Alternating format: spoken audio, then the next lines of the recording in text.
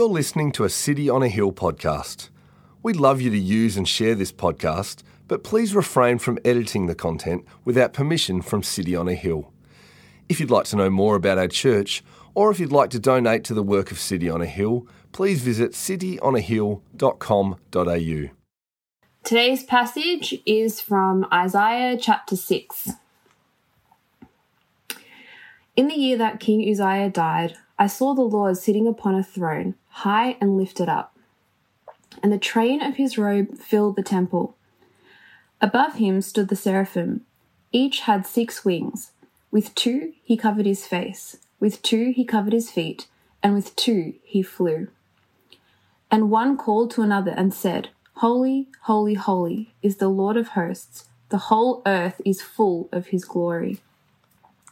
And the foundations of the threshold shook at the voice of him who called, and the house was filled with smoke. And I said, Woe is me, for I am lost, for I am a man of unclean lips, and I dwell in the midst of people of unclean lips. For my eyes have seen the King, the Lord of hosts. Then one of the seraphim flew to me, having in his hand a burning coal that he had taken with tongs from the altar. And he touched my mouth and said, Behold, this has touched your lips. Your guilt is taken away, and your sin atoned for. And I heard the voice of the Lord saying, Whom shall I send, and who will go for us? Then I said, Here I am, send me. And he said, Go and say this to the people. Keep on hearing, but do not understand. Keep on seeing, but do not perceive. Make the heart of this people dull, and their ears heavy, and blind their eyes, lest they see with their eyes and hear with their ears and understand with their hearts and turn and be healed. Then I said, How long, O Lord? And he said, Until the cities lies waste, without inhabitant, and houses without people, and the land is a desolate waste, and the Lord removes people far away, and the forsaken places are many in the midst of the land. And though 1/10 remain in it, it will be burnt again, like a terebinth or an oak, whose stump remains when it is felled. The holy seed is its stump. This is the word of the Lord. Thanks be to God. Thank you, Salome. Well, John Calvin, at the start of Calvin's Institutes, one of the most famous pieces of writing in Christian history, he writes this: Nearly all the wisdom we possess consists of 2 parts, the knowledge of God and of ourselves.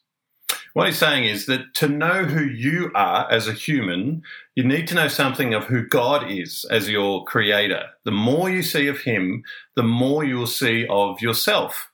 That's really what we need to know how to live. And in today's passage, we see that that's exactly what Isaiah had.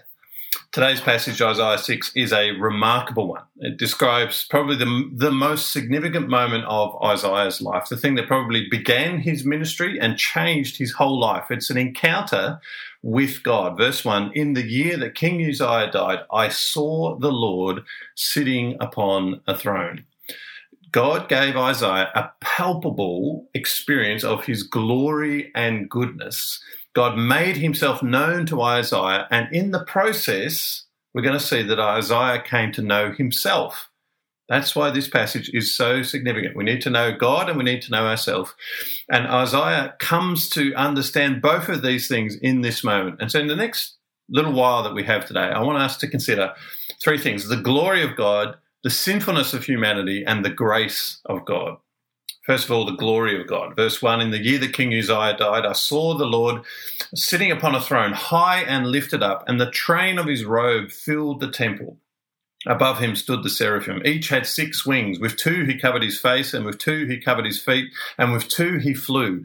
And one called to another and said, Holy, holy, holy is the Lord of hosts. The whole earth is full of his glory.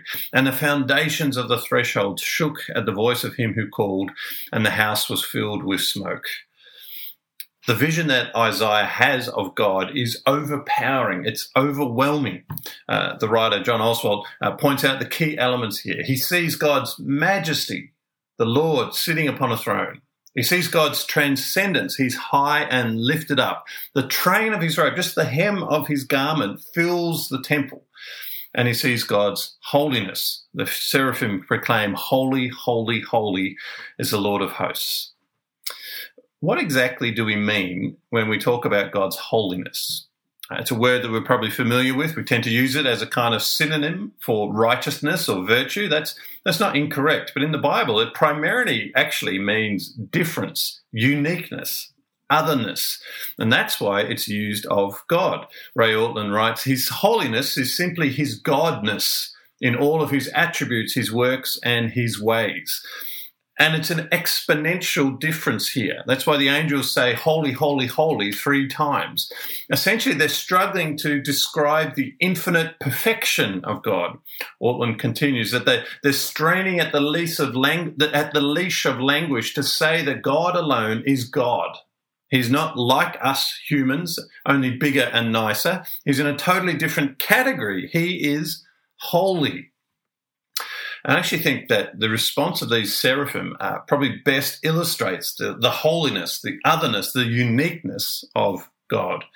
The seraphim are most probably angels. Some conjecture that they're some kind of winged serpents, but the context suggests that they're angels, spirits created by God for his throne room. And that word seraphim generally means burning ones. These are impressive beings. In fact, whenever you see angels in the Bible, when they appear to people, they tend to overwhelm them, and the person often tends to want to worship them. They're so great. But here we see that even these extraordinary beings are overwhelmed by God. Before his greatness, even these perfect beings can do nothing but praise and proclaim his holiness. Now, that actually says something, doesn't it? Like, we think of angels as majestic and magnificent, but even they are coward almost before God. A.W. Tozer writes this: "We must not think of God as highest in an ascending order of beings, starting with a single cell and going up from that to the man, to the angel, to the cherub, to God. No, God is as high above an archangel as above a caterpillar. For the gulf that separates the archangel from the caterpillar is just finite, but the gulf between God and the archangel is infinite." He's just in a totally other category. So just imagine then, if the angels feel the gap between themselves and God, what about us? If we were to be confronted by God, when we see God face to face on the last day, how will we feel? What would it be like for us to encounter God today? Well, we see in the verses that follow how Isaiah experienced it. Verse 4, "And the foundations of the thresholds shook at the voice of him who called, and the house was filled with smoke. And I said, Woe is me, for I am lost.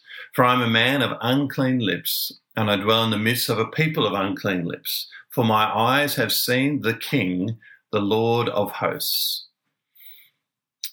You see, it's not just that God is different and powerful, it's that God is perfect and we are not. Isaiah feels not just God's greatness, but his own sinfulness. We see here not just the glory of God, but the sinfulness of humanity. As Isaiah sees the glory of God, he realizes how far short he falls of that glory. There's something very raw about his response. As one writer puts it, Isaiah speaks with the intuition of a soul which has seen itself in the light of the divine holiness. As Ortlund puts it, Isaiah sees himself because he sees God. It's just like what Calvin said. In fact, Calvin goes on to say this: "It's certain that man never achieves a clear knowledge of himself unless he has first looked upon God's face and then descends from contemplating God to scrutinizing himself. For we always seem to ourselves righteous and upright and wise and holy, unless by clear proofs we stand convinced of our own unrighteousness, foulness, folly, and impurity." That's what's happening here. Isaiah is seeing who God is in all of his majesty and greatness and glory and perfection, and so he's seeing who he is. He's seeing himself in his sinfulness, his lack of glory. And yet, even as Isaiah sees his sinfulness, he sees something else. he sees the grace of God. Verse 6, then one of the seraphim flew to me, having in his hand a burning coal that he had taken with tongs from the altar. And he touched my mouth and said, behold, this has touched your lips. Your guilt is taken away and your sin atoned for. Your guilt is taken away and your sin is atoned for. The glorious God, whose glory exposes and brings up our sinfulness, then forgives our sin. And there's this beautiful picture of how he does it right here. How is his guilt taken away? By the burning coal from the altar. Now, the altar in the temple was the place where the sacrifices were made in the Old Testament for sin. This is where sin was atoned for. And it required death. Hebrews 9:22, without the shedding of blood, there is no forgiveness of sins. Sin is so spectacularly bad that it can only be atoned for by death. And yet here we see that death brings life. The death of someone or something else on your behalf brings life for you. That's what Jesus did. He died so that we could live. God is holy and glorious. We fall short of that. We are unclean, but Jesus has died for our sins, taken the penalty for them.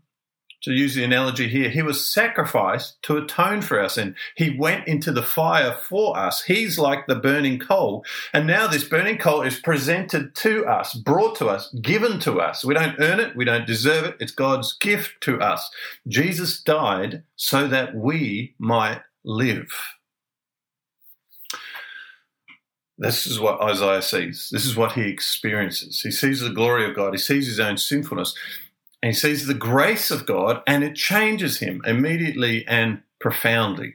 In verse 8, God declares that he has a mission and he needs someone to complete it. I heard the voice of the Lord saying, whom shall I send and who will go for us? Immediately Isaiah volunteers. Then I said, here I am, send me. And I just want you to notice how amazing it is the way things have changed for him. Just a few verses ago, Isaiah is overwhelmed by God's holiness. He's just on the floor. Woe is me. I can't stand before God. Now he's up on his feet, ready and raring to go because grace has transformed him. God's grace means, first of all, that he has been accepted. He's been embraced by God. He fears God's greatness in the right sense, but he no longer fears God's judgment. And now he's inspired. God's forgiveness and acceptance has given him this joy, this energy, this desire to proclaim. He has good news and he wants to share it. And I actually think you see here the pattern of the evangelist, the pattern of anyone who becomes part of God's work in this world. First, they're overwhelmed by the glory of God, but then they're overwhelmed by the grace of God. They feel their sin, their uncleanness, and then they experience the forgiveness of that sin and God's cleansing. And you see this all through the Bible. You think of Peter, denies Christ, but is restored and becomes a pillar of the first church. Or you think of Paul, overwhelmed by God's greatness on the road to Damascus, then becomes surely the greatest evangelist the world has ever seen. A man who saw himself as the chief of sinners and spent his life telling about the saviour of sinners. But always note the order here. First, there is the humbling before God, the sense of his greatness impressed upon someone in his holiness. And it's crushing, but only in a good way. It crushes our pride, it destroys our self-reliance, and then it leads us to his grace. As one writer puts it, it's a little bit like fire. It's destructive yet cleansing. It's frightening yet fascinating. When it consumes, it leaves dark, but in the process it makes light. So it consumes up all of this dark stuff that we have and then leaves space for light and hope. I wonder then, have you experienced this yourself? There is, says Ray Ortlund, a kind of traumatic self-discovery when you realise how far short you fall of God's glory. Many of you have experienced this. You've told me your stories, in fact. I remember one bloke talking about how just before he stepped into doing a significant ministry, feeling completely the weight of his sin, just being on the floor, feeling that weight, his unworthiness. In my own life, I can remember the times where I've just felt crushed by sin and then lifted up seeing God's grace. I think this is necessary. We need to go to the deep place, the dark place, before we can see the light or shine it. The gospel is good news, and it's so good because, first of all, it's bad news. It reveals our sin before it reveals God's grace. And unless you see the first thing, you won't truly appreciate the second. When you know God, you know yourself. You see his glory, so you see your sin. And if you're willing to see your sin, then God will show you his grace. But we have to be willing to go there. We have to be willing to go to the dark place, the deep place. This is not fun to do that. We don't enjoy doing that. We don't enjoy encountering ourselves in that way. We don't like talking about sin. We'd rather talk about it as a mistake or an indiscretion. It's not a lie, it's a white lie. It's not a pattern of sin, it's an addiction we need sympathy for or something like that. And often, even when we do see something that's wrong, we then presume on God's forgiveness. We kind of gloss over our sin when we pray. We don't confess it because we don't feel it. When we confess, we presume that God will just forgive it. We just imagine that it's just like that. But we need to remember that forgiveness is costly. That's what this passage is saying here. Something has to be burned up for us to have healing. It's so costly that God had to send his son to die for it. God is forgiving, but only because he chooses to be gracious, not because we deserve it. John Oswalt writes, when we've seen God in his glory, we will know that God owes us nothing. We are not basically nice folks with an unfortunate tendency to mess up. We are proud, arrogant, self-centered, perverse, cruel, violent rebels in whom the stain of sin and sinfulness goes down to the last atom in the last molecule. And then he says, there is a strong likelihood that until we come to an understanding of ourselves like this, we will treat the grace of God, his unfailing, undeserved love, as a throwaway item. Of course God loves me. That's his job. No, Oswald says, it's not his job. It is an unimaginable, unexpected, and indeed unnecessary wonder of the universe. And if we need any more warning against complacency, just read the rest of Isaiah 6. It's actually a really awkward end of the story. See, in verse 8, Isaiah volunteers for God's service and then God sends him out and you expect lots of great success. You want the story to just kind of go on and you hear that he tells the gospel, people respond, there's a revival, there's lots of glory for God. It's awesome. But actually, God sends Isaiah to pronounce judgment, to expose hard hearts, and to send God's warning. Verse 9, he said, go and say to this people, keep on hearing but do not understand, keep on seeing but do not perceive.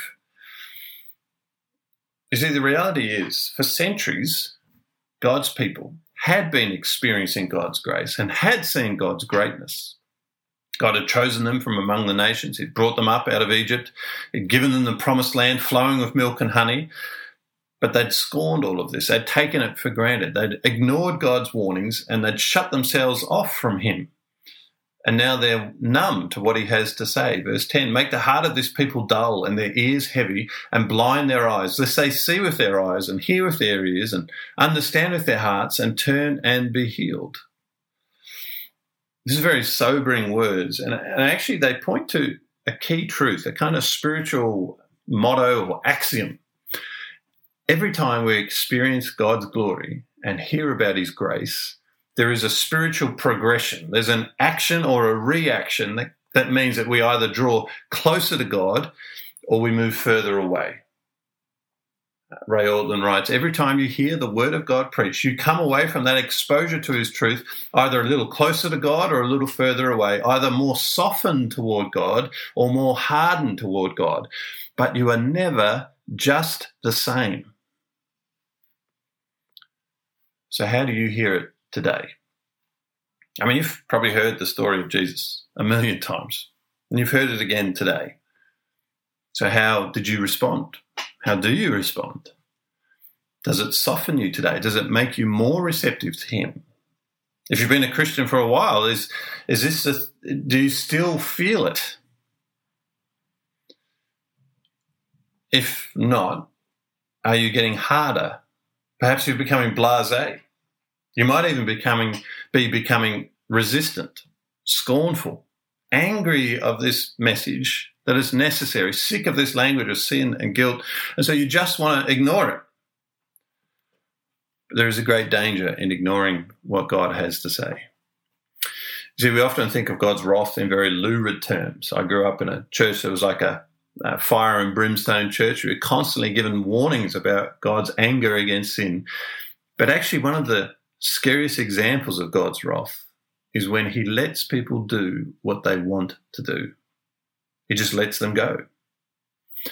He lets them ignore him.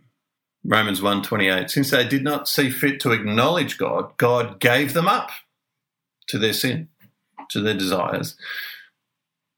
He stops their ears from hearing, their hearts from receiving, their eyes from seeing. He lets them do what they want.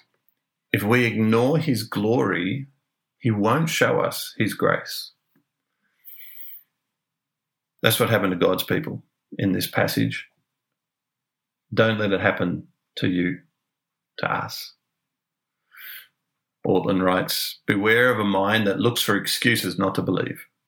Beware of the impulse that always finds a reason to delay the response. Beware of thinking how the sermon applies to someone else. God watches how you hear his word. If you're ever again to receive it with at least the capacity for response that you have at this very moment, hear it now. Hear it now, before you get harder. If you refuse it today, you become harder to it. So don't refuse it.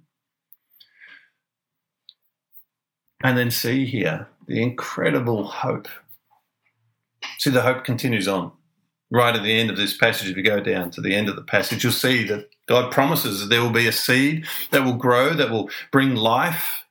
Always there is hope with God. That seed would be that God's people returning to the land and ultimately lead to Jesus, the one who saves us, the one who shows us God's glory, our sinfulness, but also God's forgiveness, his grace.